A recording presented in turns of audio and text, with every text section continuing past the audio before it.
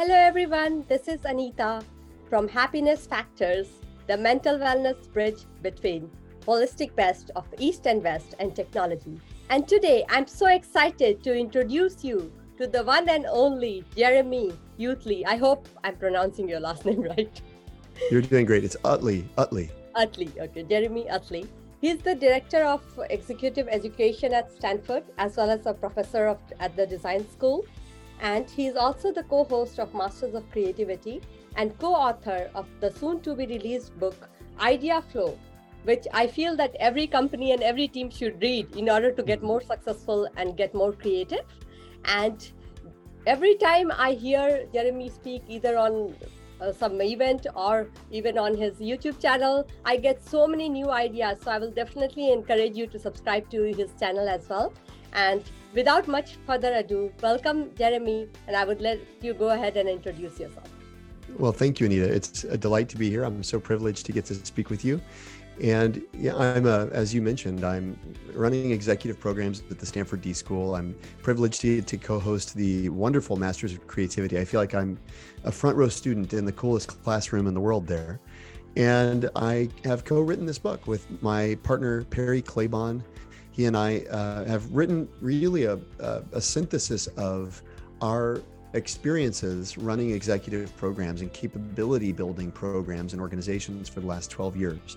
And our observation is that innovation has reached a level of hype that's very high, and yet paradoxically, it remains one of the least developed capabilities in most organizations and most individuals. So for us, our ambition is to set the record straight on some of the myths around creativity and innovation and give people a really robust practice that they can engage to routinely innovate in their life and in their work. Oh, that would be so amazing.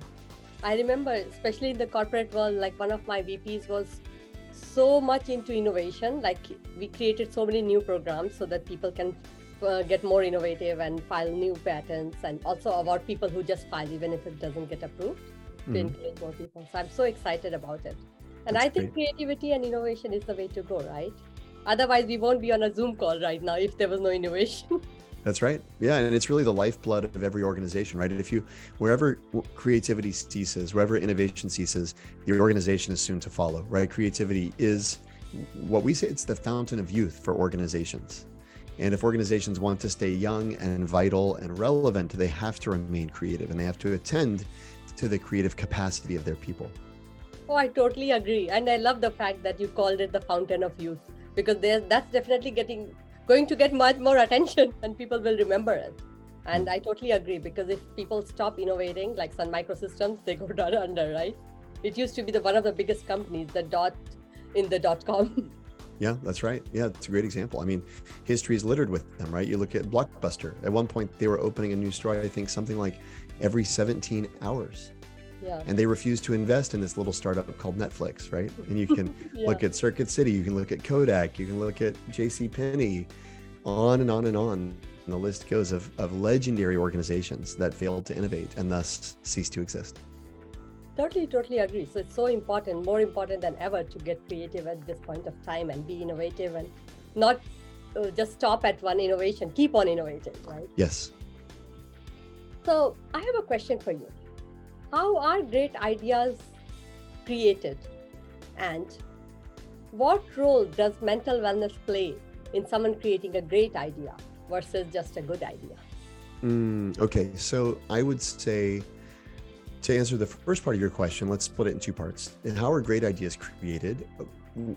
Our experience and the research suggests that the most reliable way to have a good idea is to have a lot of ideas. Yeah.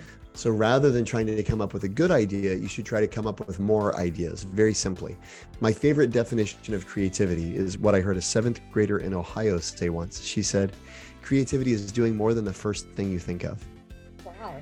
And I think it's a very, very good definition. And for a lot of people, there's a tendency, it's called satisficing. It's called the Einstein effect. There's a tendency to want to move on. The moment you think of a solution that's good enough, you move on. and you cease to look for better solutions, and you actually become blinded to better solutions because you think you've already solved the problem.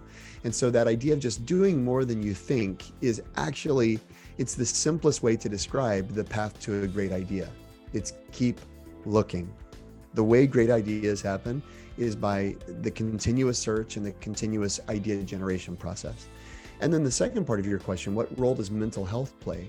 I mean, I can say from personal experience, when I am, experiencing distractions or discouragement or sadness or, loneliness or all sorts of things that can affect my mental health, when my mental health isn't good, my creativity follows. It's a reflection of my mental health. It's not to say that great art and great creativity can't come from a place of great feeling, not at all.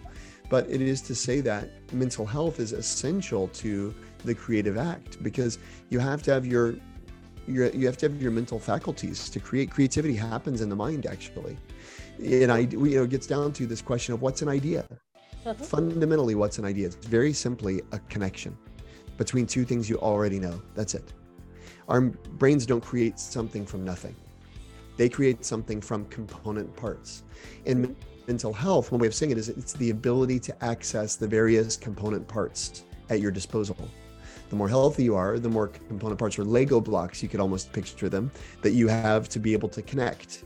The less mentally healthy you are, the less Lego blocks are available to you, and the less facile you are at trying on new connections. That's so true, because if someone is mentally well, they feel more confident and are more prone to share their ideas. Yeah, Whereas absolutely. someone is not mentally well, then they feel so self-conscious that they just keep it inside their head, and then the idea never makes it to daylight, right? That's exactly right. So you mentioned that focus on quantity, right? So why Yes. focus on quantity? Because most of the time in school, in work, everyone says focus on the quality, right? Yeah. How does quantity matter over focus on quality? Well, so there's some fascinating research that was conducted by our colleague Bob Sutton at Stanford University. And there's other research I can reference later if you'd like. But basically, the truth is, it takes a lot of ideas to have a good idea. That's what Linus Pauling said, the only individual to win the Nobel Prize twice, right? The chemist. Yeah. He said, to have a good idea, you need to have a lot of ideas. But the question then comes, well, what's a lot? How many is a lot? Mm-hmm. And when I ask most people that, something like, 20 or 30 or 40 ideas is how many it takes to have a good idea. But if you define good as commercially successful, most of us in business are trying to achieve a commercial success, the number is more like 2,000, actually. Meaning you need 2,000 ideas to get to the point where it's likely that there's a commercially successful idea in there. And that's really staggering to most people. Most people are thinking in terms of, 50, 60, whatever. Right. And so they're multiple orders of magnitude off. And so, there's a famous study conducted by a gentleman named Dr. Dean Keith Simonton. He recently won a Lifetime Achievement Award from Mensa, the organization that awards IQ. Okay, so he's clearly a brilliant researcher. And one of his discoveries, as he looked across professions, not just the arts, but also science and invention and engineering, his discovery was that the most creative or the most successful practitioners of various fields were the most prolific. And the times where they had their best contributions to their field, again, whether it's art or science, is when they had their most contributions. Interestingly, by the way, that time period is also when they had their worst contributions. So it's not just that you're getting only good ideas. Far from it. You're actually coming up with more bad ideas too. And that's one thing that I think is worth mentioning. If you think about ideas, you can think about them like a natural phenomenon, just like height or whatever it is, right? And if you plot natural phenomenon on a distribution, you get a bell curve, right? You get a normal distribution. Ideas, generally speaking, the quality of one's ideas fall on a bell curve, meaning you have a lot that are pretty average, you have a few that are really brilliant, and then you have a few that are pretty silly.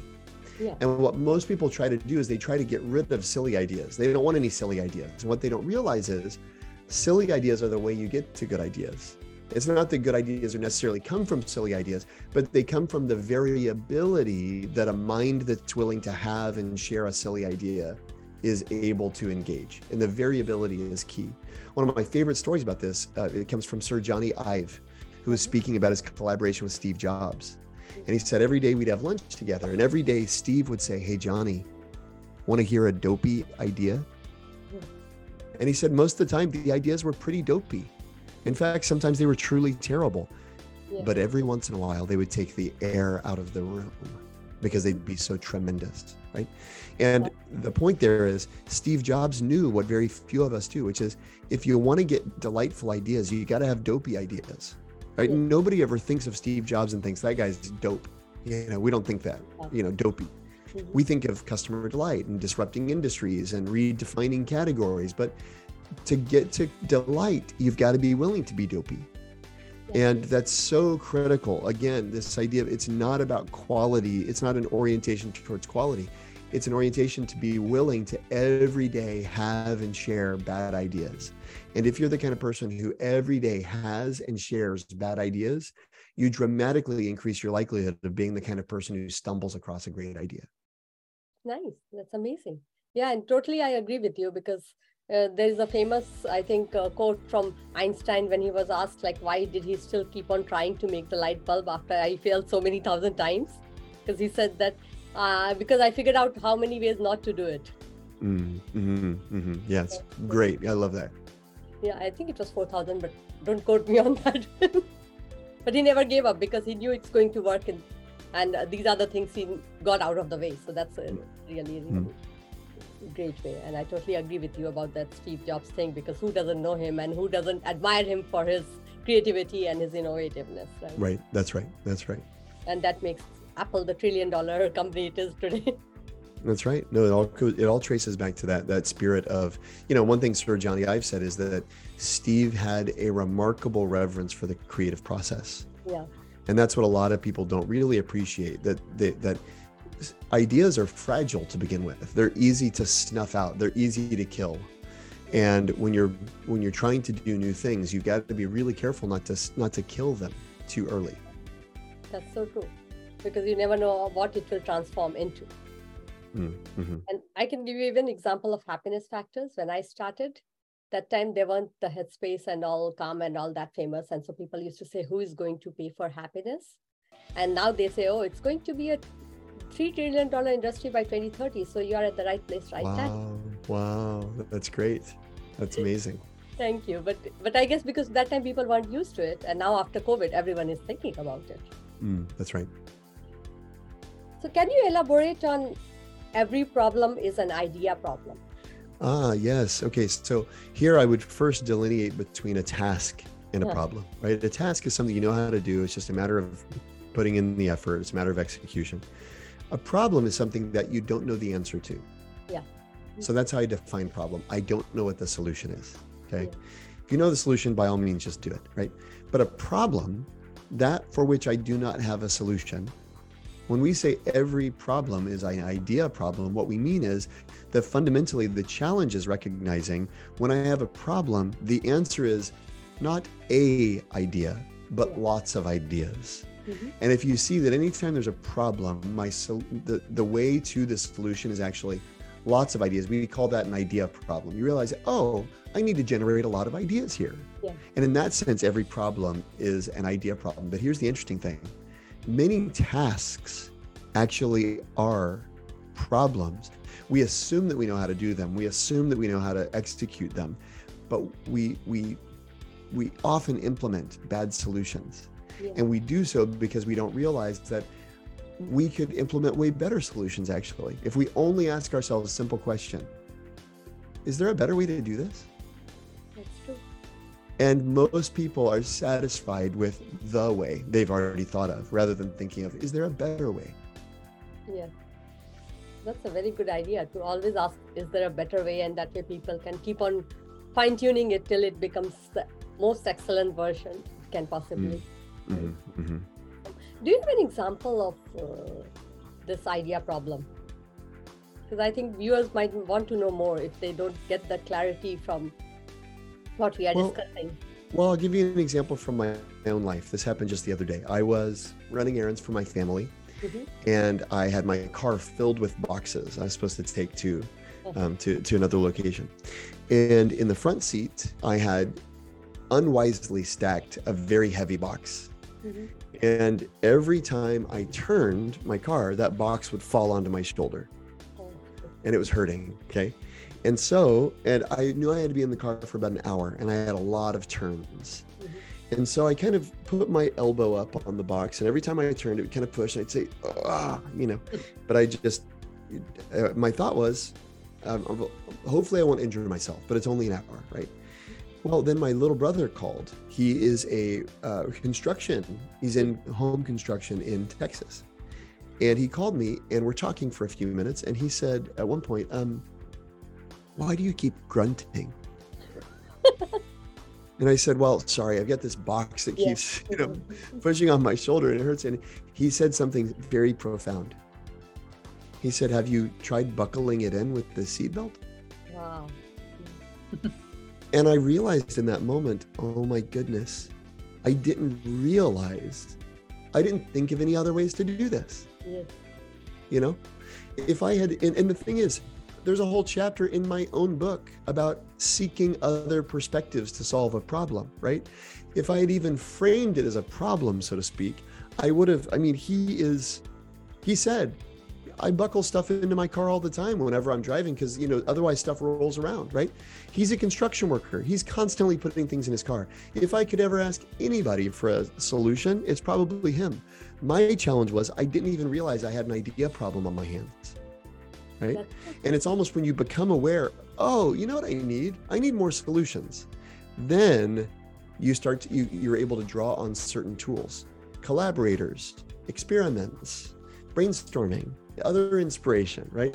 All of a sudden, there's lots of levers at your disposal, but they're only at the disposal of someone who thinks they're solving a problem. And if you don't think and in that moment, if I'm just using this as like a self-deprecating story, in that moment, I wasn't thinking I was solving a problem. I was just enduring some difficulty. And if you frame the difficulties as problems to be solved and as idea problems, all of a sudden, there's lots of possibilities.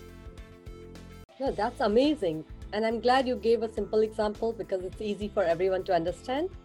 And sometimes it does, unless someone else mentions it, we don't see the obvious because we are so much in the middle of whatever's going on, right? Yeah, so that's so true.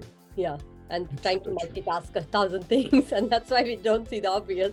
Yeah. This is amazing. Very, very good example. So my next question is related to idea, but also related to mental wellness. So many, I heard almost 80% of American people experience mental issues in their lifetime, which is a very huge number, right? Is.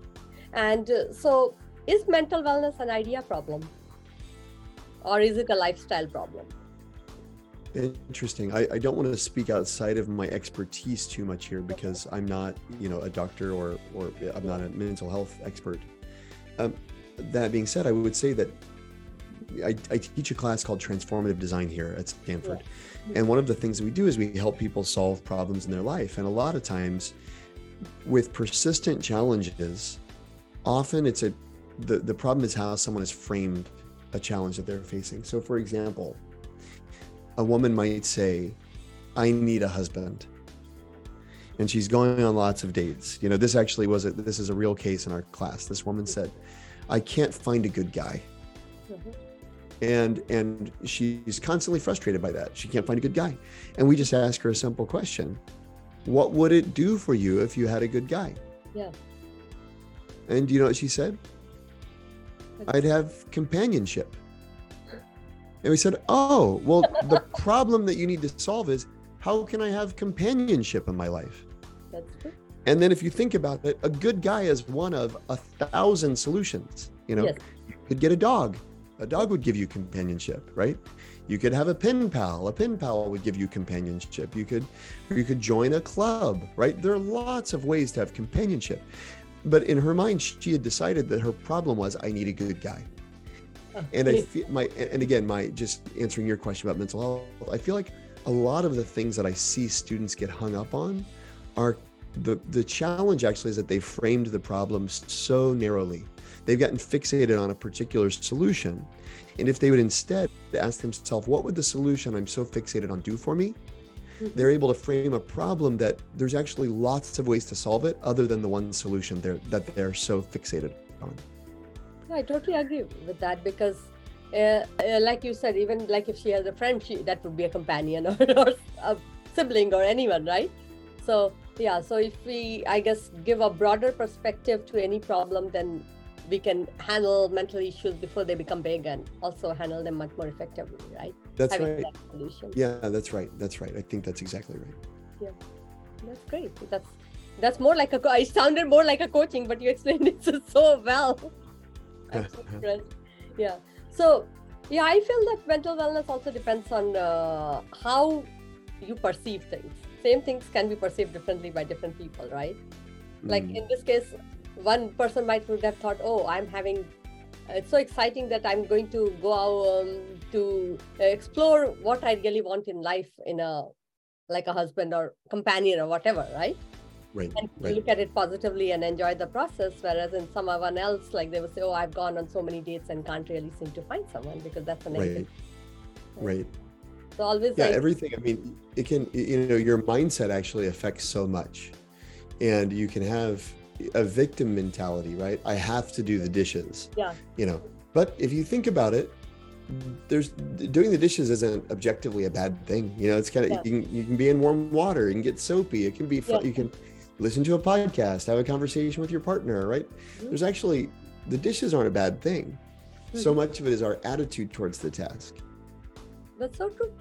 Yeah, I totally agree. Like I think Shakespeare had said, nothing is good or bad, my lord, only thinking makes it so. Right? That's nice. Because things are as they are. It's our perception of the things which make it either bad or good or whatever we want to make of. What's interesting is I would even say, not to be too philosophical here, but there's no such thing as a bad idea. Yeah. And what I mean by that is there's a researcher named Edward de Bono. He wrote a book called The Six Thinking Hats and Lateral Thinking. And his belief is that the value of an idea is actually what it does to your thinking, how it affects the next idea. Yeah. And if you say, okay, like pineapple jumpsuit, I just made that up, right? Is that a bad idea? Well, if we're thinking in terms of the commercial prospects of it, maybe it's a bad idea. Yeah. But if pineapple jumpsuit makes you think of something that you wouldn't have thought of before, it's a good idea in the sense that it served the purpose of provoking your thinking in an unexpected direction. That's right? so, yeah. So what's a bad idea? Well, it depends on how you define bad.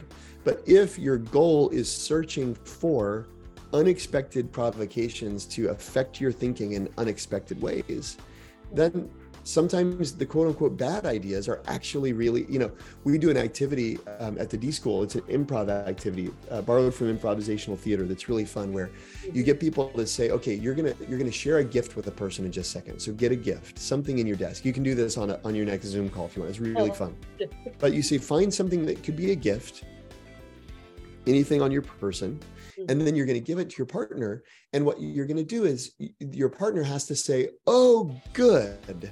And then say why it's the perfect thing for you to give them, right? So I might say, hey, Anita, here's my used iPhone. What would you say? Oh, good. That's the perfect thing because I just lost my phone yesterday. Okay, yeah. Okay, good. So you can kind of see how, I can make a gift a good gift, even if I wasn't thinking I wanted a phone, right? But then the second part of the activity is find something that's neutral or bad, not good. Okay. And give it a gift to your partner, and then they have to say, oh, good, and say why it's the perfect thing they want. So I'll do it again. Anita, I've got this used plastic water cup. Oh, thank you. Oh, good. I was just looking for it because ever since I injured my wrist, my physical therapist told me to get a plastic cup and freeze water in that and then massage it with that. Wow. Okay. So which was the more creative response, right? Was it your response, I lost my phone? Or was it, I need to ice my wrist? I think that was actually the more interesting response, right? Yes. And so, which is to say, but which was the worst idea that you were given? Was it the iPhone? That's a pretty good idea. Yes. Or was it like the piece of trash? The piece of trash is the worst idea, and yet it produced a better response for you, right? Yes. Which is to say, there's no such thing as a bad idea. What's a bad idea? It's all just like the Shakespeare line you quoted a moment ago. The beauty is in the eye of the beholder. And if my desire is to allow myself to be sparked, we've been calling it being sparkable at the D School lately. If my desire is to be sparkable, then anything, good or bad, could spark a new idea. Yes, totally. We just have to be the open mindset and non-judgmental, right? Yes. That's amazing. I'm really enjoying our conversation. Yes, likewise, of course. Thank you. So what's the best way to then generate free flow of ideas, especially in the corporate world, because people are running like from one meeting to another, from one deadline to another, and some of the companies I have worked for in manufacturing field or even in software, like people are working like 12-hour, 14-hour, 16-hour days, right? So how do they then generate the ideas?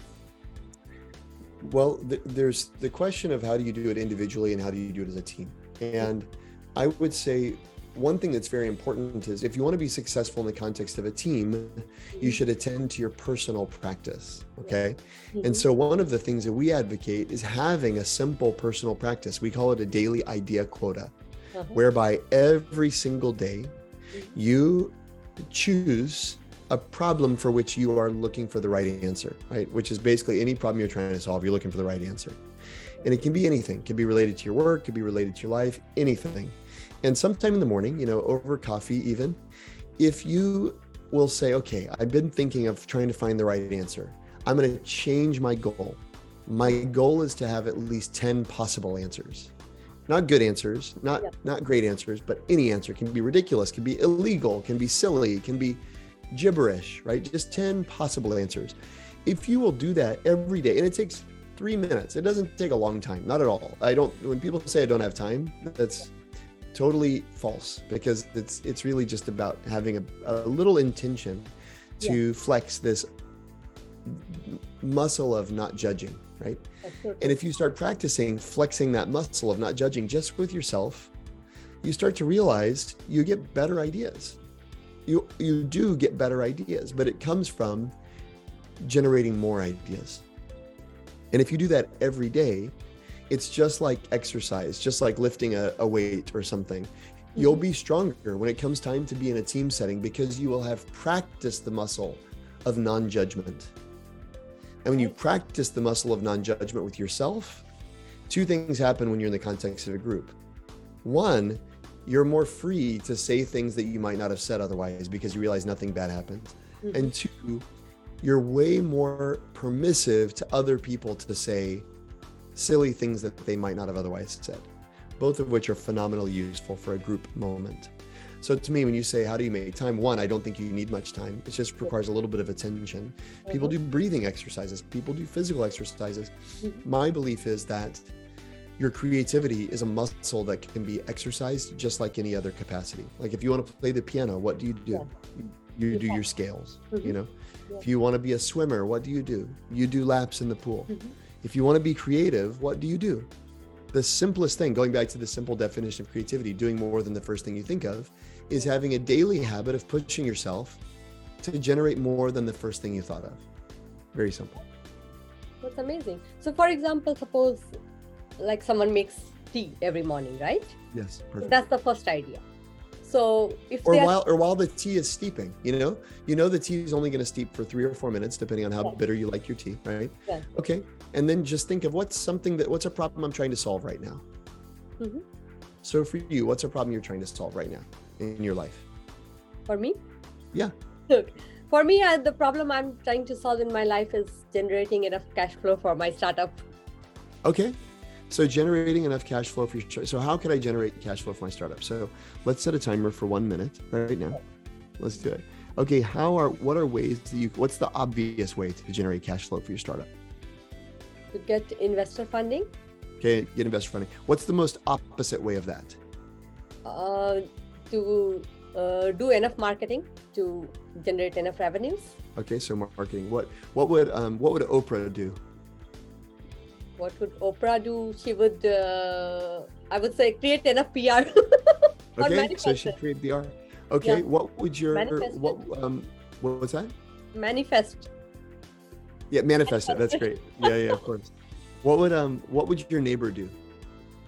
My neighbor would go and talk to people who need the services. So talk to customers. Okay. Yeah. What if you called all of your customers and asked them to buy one more thing? Or what if you called all of your customers and asked them to make one introduction to another person? Or what if you talked to your office mates about how to make your company bigger? Yeah, that would Okay, give me like so what? that was 1 minute. You and I just came up with 7 or 8 ideas, right? In Oh, 1 minute.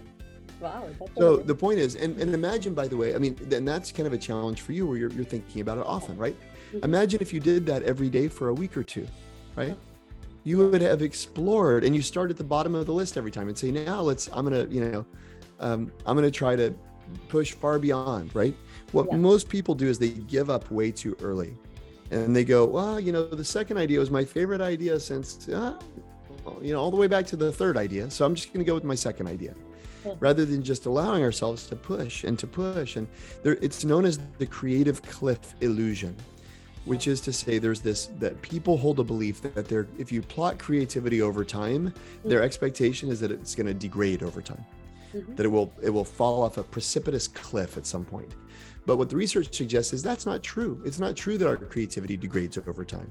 And in fact, our creativity can actually ramp up. It can increase, it can become more creative. And do you know the biggest indicator of whether our creativity increases or decreases? It's whether we expect it to increase. Whether we expect it to increase or decrease. Okay, so not on the output, but more on our thought process. When do you expect good ideas to come? If you expect them to come early, you have worse ideas altogether. If you expect good ideas to come later, you have more and better ideas overall. No, I totally agree. Even when I started my startup, I was trying to do something which would have been similar to a Headspace or Calm. And then I took the feedback and we pivoted so much. We made it a gamified, including AI, including AR. And it was all because of all the later ideas which came. Because people were not finding it useful enough, even though companies were buying it. Yeah. So we had to make it interesting enough for people to use it and use it often. It's a great example. It's a great example. Yeah, no, so I totally agree with you, because I think any idea in the initial phase is not refined enough. So it needs to refine over time and make up a few pivots if necessary. Absolutely. Always necessary. Yes. As we say, we've never seen an idea survive contact with the customer. Wow. It always changes. Yes, because customer always gives feedback. And I got this advice very early on with John Chambers. I went to attend one of his talks and I asked him, should I include all those features first, right? He said, just build the simplest product and the customers will tell you what features they need. That's great. And that saved me lots of time and money. That's great. No, it's very, very wise. No, thank you. And that's why I think the mentors always help you avoid the potholes. That's great. It's brilliant. Yeah, thank you. So now let's talk a little bit about your book, Ideaflow. So can you elaborate how this book helped solve the problem of the people who are solving the problems for good? What do you mean by solving problems for good? Solving problems for good, for the good of the humanity. Oh yeah. I think there's a quote there. I think in the early chapters we say, solve the problem of solving problems for good. What we mean is once you learn a technique to generate a volume of solutions and to rapidly test them, solving problems is no longer a problem. So you've effectively solved the problem of solving problems for good. So meaning permanently. So not for social good necessarily, but permanently. But absolutely, as it pertains social good, it's societal ills are every bit as much idea problems as mental health issues are idea problems as every other problem is. And so definitely the way to do good in the world is to generate options and craft scrappy experiments. That's one thing that we haven't talked a lot about yet, and perhaps we should. But once you generate a lot of ideas, what do you do? And what we'd say is run scrappy, simple, cheap experiments, like what John Chambers said to you, right? Put it in front of a customer and see what they say. No problem. And what we've observed is most people want to make sure that their ideas are way too polished before they share them with anyone. And all that means is you're investing more time in it. You're spending more time. Time is money, time is an expense. And if you say, I'm going to wait till it's a little bit more perfect, till I've got it a little bit better to share it, then you're basically saying, I want it to be a little bit more expensive before I share it. Yeah. And when you recognize that your goal is actually cheap learning, then you start to share much more often, knowing that sharing actually accelerates learning. Yeah, that's so important. And I totally agree with you. I think if more startups use those words of wisdom, then not that many of them would fail within the first 2 years. Yeah. Because sometimes we try to perfect so much and then you run out of resources. Or to say it differently, perhaps they would fail much earlier and still have capital to do something that works. That's so true. Yes. Totally agree. And I think that's fine. Like failing is fine, actually. It's lots of things we try don't work. The question is, do you use all of your resources to learn that what you were going to do doesn't work? Or do you learn that while you still have resources left? And the thing that doesn't work for people is to spend all of their resources learning the one thing that they thought would work doesn't work. But if you can spend a fraction of your resources and learn that, then you still have the majority of your resources to be on to the next thing and the next thing. Totally agree with that. And I think that's the words of wisdom which everyone can use once they understand that, and they won't, and they always have then some resources left to go on to the next idea or the next project which they would like to do. That's right, exactly. And what mindset and myths you think that become a roadblock to idea generation or creativity? What mindsets or myths are a block? Well, one of the big blocks is, we referenced it earlier, but just to describe it a bit more, it's called the Einstein effect. And I like to refer to this as the anti-Einstein effect because it keeps us from our inner genius. And what the Einstein effect is established by Abraham Lutyens in 1942, subsequently validated by Carl Dunker, and then more recently by researchers at Oxford. But what they basically all demonstrated is that both for beginners and experts, so it's something that plagues both parties, when a problem solver identifies the solution, two things happen. One, they stop looking for other solutions. And two, they become blind to better solutions, even if they say they're looking for more. They aren't able to see them. And so the Einstein effect is something that has profound impact on our creativity, because if being creative is doing more than the first thing you think of, and the Einstein effect is that once you think of something, you stop looking, then it has a profound impact, right? The other that I think it's related, but just to describe it in different terms, is what's known as the pursuit of cognitive closure, which Ari Kruglowski was a psychologist who identified this, that the ambiguity is distressing to human beings. Something not being resolved is distressing. And it may be a part of the explanation for the Einstein effect, that if we keep saying we don't know, it's deeply distressing. So what we do is we prematurely close on an idea because it's comforting to us to call it done. It's more comforting to call it done than to actually keep working on it. So the Einstein effect says you stop looking, and cognitive closure describes why you stop looking. I think those two things taken together really show one of the key barriers to creativity, and to recognize that one of the ways to short circuit those things is just to change your goal and to orient around quantity rather than quality. Both of those cognitive biases really fall victim to a focus on quality. Because it's whenever you have a good enough idea, the Einstein effect sets in. It's whenever you have a good enough idea that you're willing to engage, to yield to the desire for cognitive closure.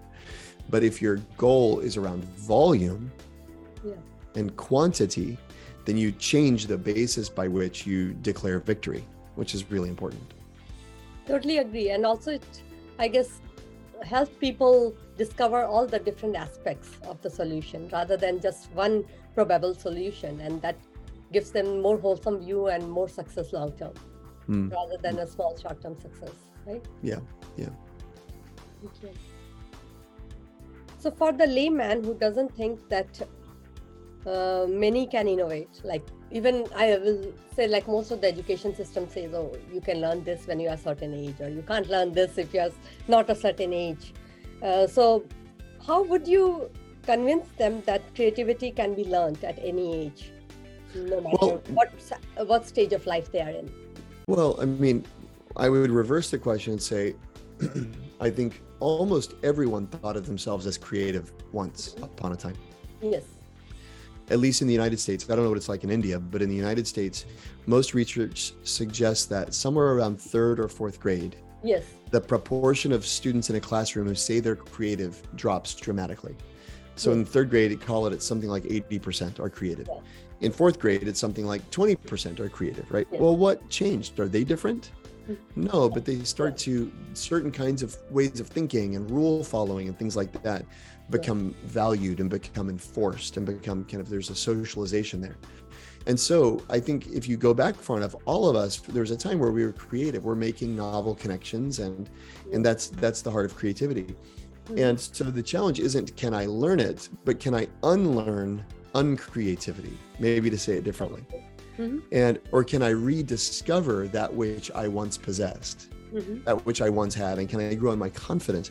And our strong belief of the D School, David Kelly and his brother Tom wrote a wonderful book called Creative Confidence, which is all about reinstilling that sense of creative spark, that creative passion. And the D School is predicated on that belief that creativity is an inherent human capacity, and all of us can nurture it and can grow it.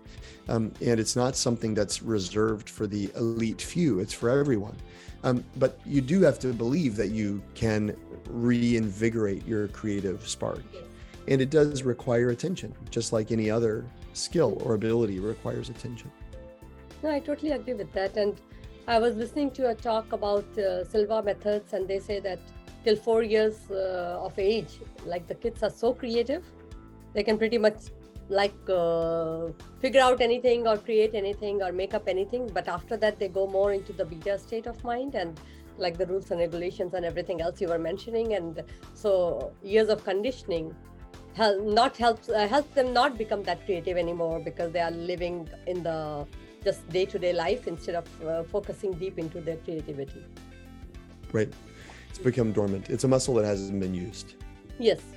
So I guess people in their 30s, 40s, or 50s, sometimes they think they can't be creative because they have lost that touch so long ago. But I'm glad that I would say don't overly associate it with art. Some people think I can't draw, therefore I'm not creative. Artistic expression is one of many forms of creativity. And for someone to think I can't draw, therefore I'm not creative, is a gross misunderstanding of creativity. If you can think of more than one way to do something, you're creative, right? And so redefining creativity, I think, is equally important. That's why I like that 7th grader from Ohio's definition so much. Arthur Kessler, the Hungarian philosopher, defined creativity in the following way. He said, creativity is the collision of apparently unrelated frames of reference. So when different parts of your life or your world collide in unexpected ways, that's when creativity takes place. I totally agree. Because if that hadn't happened in my life, there won't be any happiness factors. Tell the story of that. What do you mean if that hadn't happened in your life? So I would say, like most of the Indian people who migrate here, I was working for a tech company, had a good high paying job. I had come with my ex, and if he hadn't turned abusive and tried to kill me, I don't think I would have ever realized the importance of mental wellness. And when I went to the doctors here, they were trying to prescribe me antidepressants, which I think in my situation, if I had taken that, I would not be even alive today. So it was good I refused that and decided to start every day with a workout like a kickboxing or a Zumba or something, because of the endorphins it gets into your system. And I don't like taking medication. That's another thing. And I went into self-development, learned neuro-linguistic programming, hypnotherapy, energy healing. And of course, I have a background in yoga and meditation, but I went much more deep into that. I learned with Deepak Chopra, Oprah Winfrey, Tony Robbins, Dr. Matt James, then Landmark, you name it, I would have done that course, right? Just to heal the pain I was in. Wow. Wow. And over the years, I realized that not just I don't have PTSD, but I'm so happy and I can like pretty much create whatever I want, right? From someone who that time, like people who saw me, they used to, I wouldn't even look them in the eyes. Like I would like jump out of my skin if someone like you as much as said hello to me. And that Really? lack of confidence. And when I left with just a few clothes and I didn't know what to do, I didn't have a job, I didn't have confidence, and that's very character building when you don't have any support system and you're in a foreign country, you don't have any family, anyone to support you, right? So learning to gain that, I would say, strength within myself, the courage within myself, and healing myself till I reached a place where I realized that someone else's actions wasn't my responsibility. And that's when I decided if I was mentally well, no one could have taken advantage of me that much. But good thing about the healing, the good side effect, I would say, of not taking medication and healing with the holistic means was that it made me creative enough to file a technology patent, and I'm not a technologist. Wow. And create a company, and I have won several awards, Woman of Influence. This year I won the Woman of Inspiration. I wrote a best-selling book called Find Your Happy, Survivor's Guide to Finding Joy in Spite of Life's Challenges. And I have few more patents pending, as well as going for funding. And now, right now I feel that sky's the limit. I can pretty much do anything I want and achieve it. So I would say that was a very, if life had fallen into place like my brothers, sisters, or everyone else who has the same life, like got married into a nice family, have kids, have houses, have normal life, I wouldn't become this, I would say, this version of myself. Yeah. And I wouldn't be able to inspire so many other women who are in similar situations, or other people, and not even like have my own startup. So I would say like it was those surprising elements of my life which made me not just grow up, but also gave me more compassion and kindness, and I would say understanding of things, not just about mental wellness, but of course about others, and try to give back to community also as much as I can. What an inspiring story. Thank you for taking the time to share it. Talk about, that's a definition of an apparently unrelated frame of reference, right? The collision that you experienced was a profound one, but as you said, it resulted in an incredibly creative outcome. And so I'm grateful to get to know your story, and to hopefully your listeners already know this, but if they don't, I'm sure that was a huge gift for them. No, thank you. No, I have talked about it in different stages after I healed. Before I healed, I wasn't ready because I used to feel ashamed of it. But then I realized, people told me, okay, so many people will get inspiration when they don't see hope. And that's when I started sharing. And I have had a few, I would say I have been mentioned in a few news channels, as well as some other TV channels as well for my story. Once I decided to come out of it. And right now I would say like healing and giving yourself time to heal and learn, I would say. And also that was a creative process, right? Because I didn't know how to handle it. I didn't have even a support system here, let alone anything else. But just like, I would say like getting creative enough to survive and then thrive. And that was the whole process of it. And, and the quote you said just before that brought to my mind right now. Wonderful. Thank you. So I have a couple more questions. I hope you have time for that. Yeah, I need to wrap shortly. But... Yes, so we are almost at the end. Just so what is the idea that stimulates creativity? What would you say? And I have my next question. Maybe I can ask both together. And what's the correlation between mental wellness and hybrid teams and creativity? Because nowadays most teams are working hybrid, right? And I have given a few talks in Women in Tech where they say like it's so difficult to manage the kids who are home and themselves and work. Yeah, so a couple of things, and I think they are related. stimulating creativity, it's all about input. If you think about creativity as output, then you're mistaken, right? Creativity is actually a function of input. And so the extent to which you are cultivating and seeking new inputs really drives creativity. And then as the intersection there with hybrid work is, if you and I were both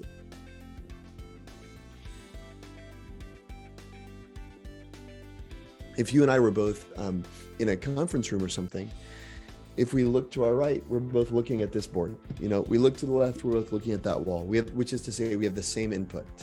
But right now, you look to the right and I look to the right. We see two totally different things.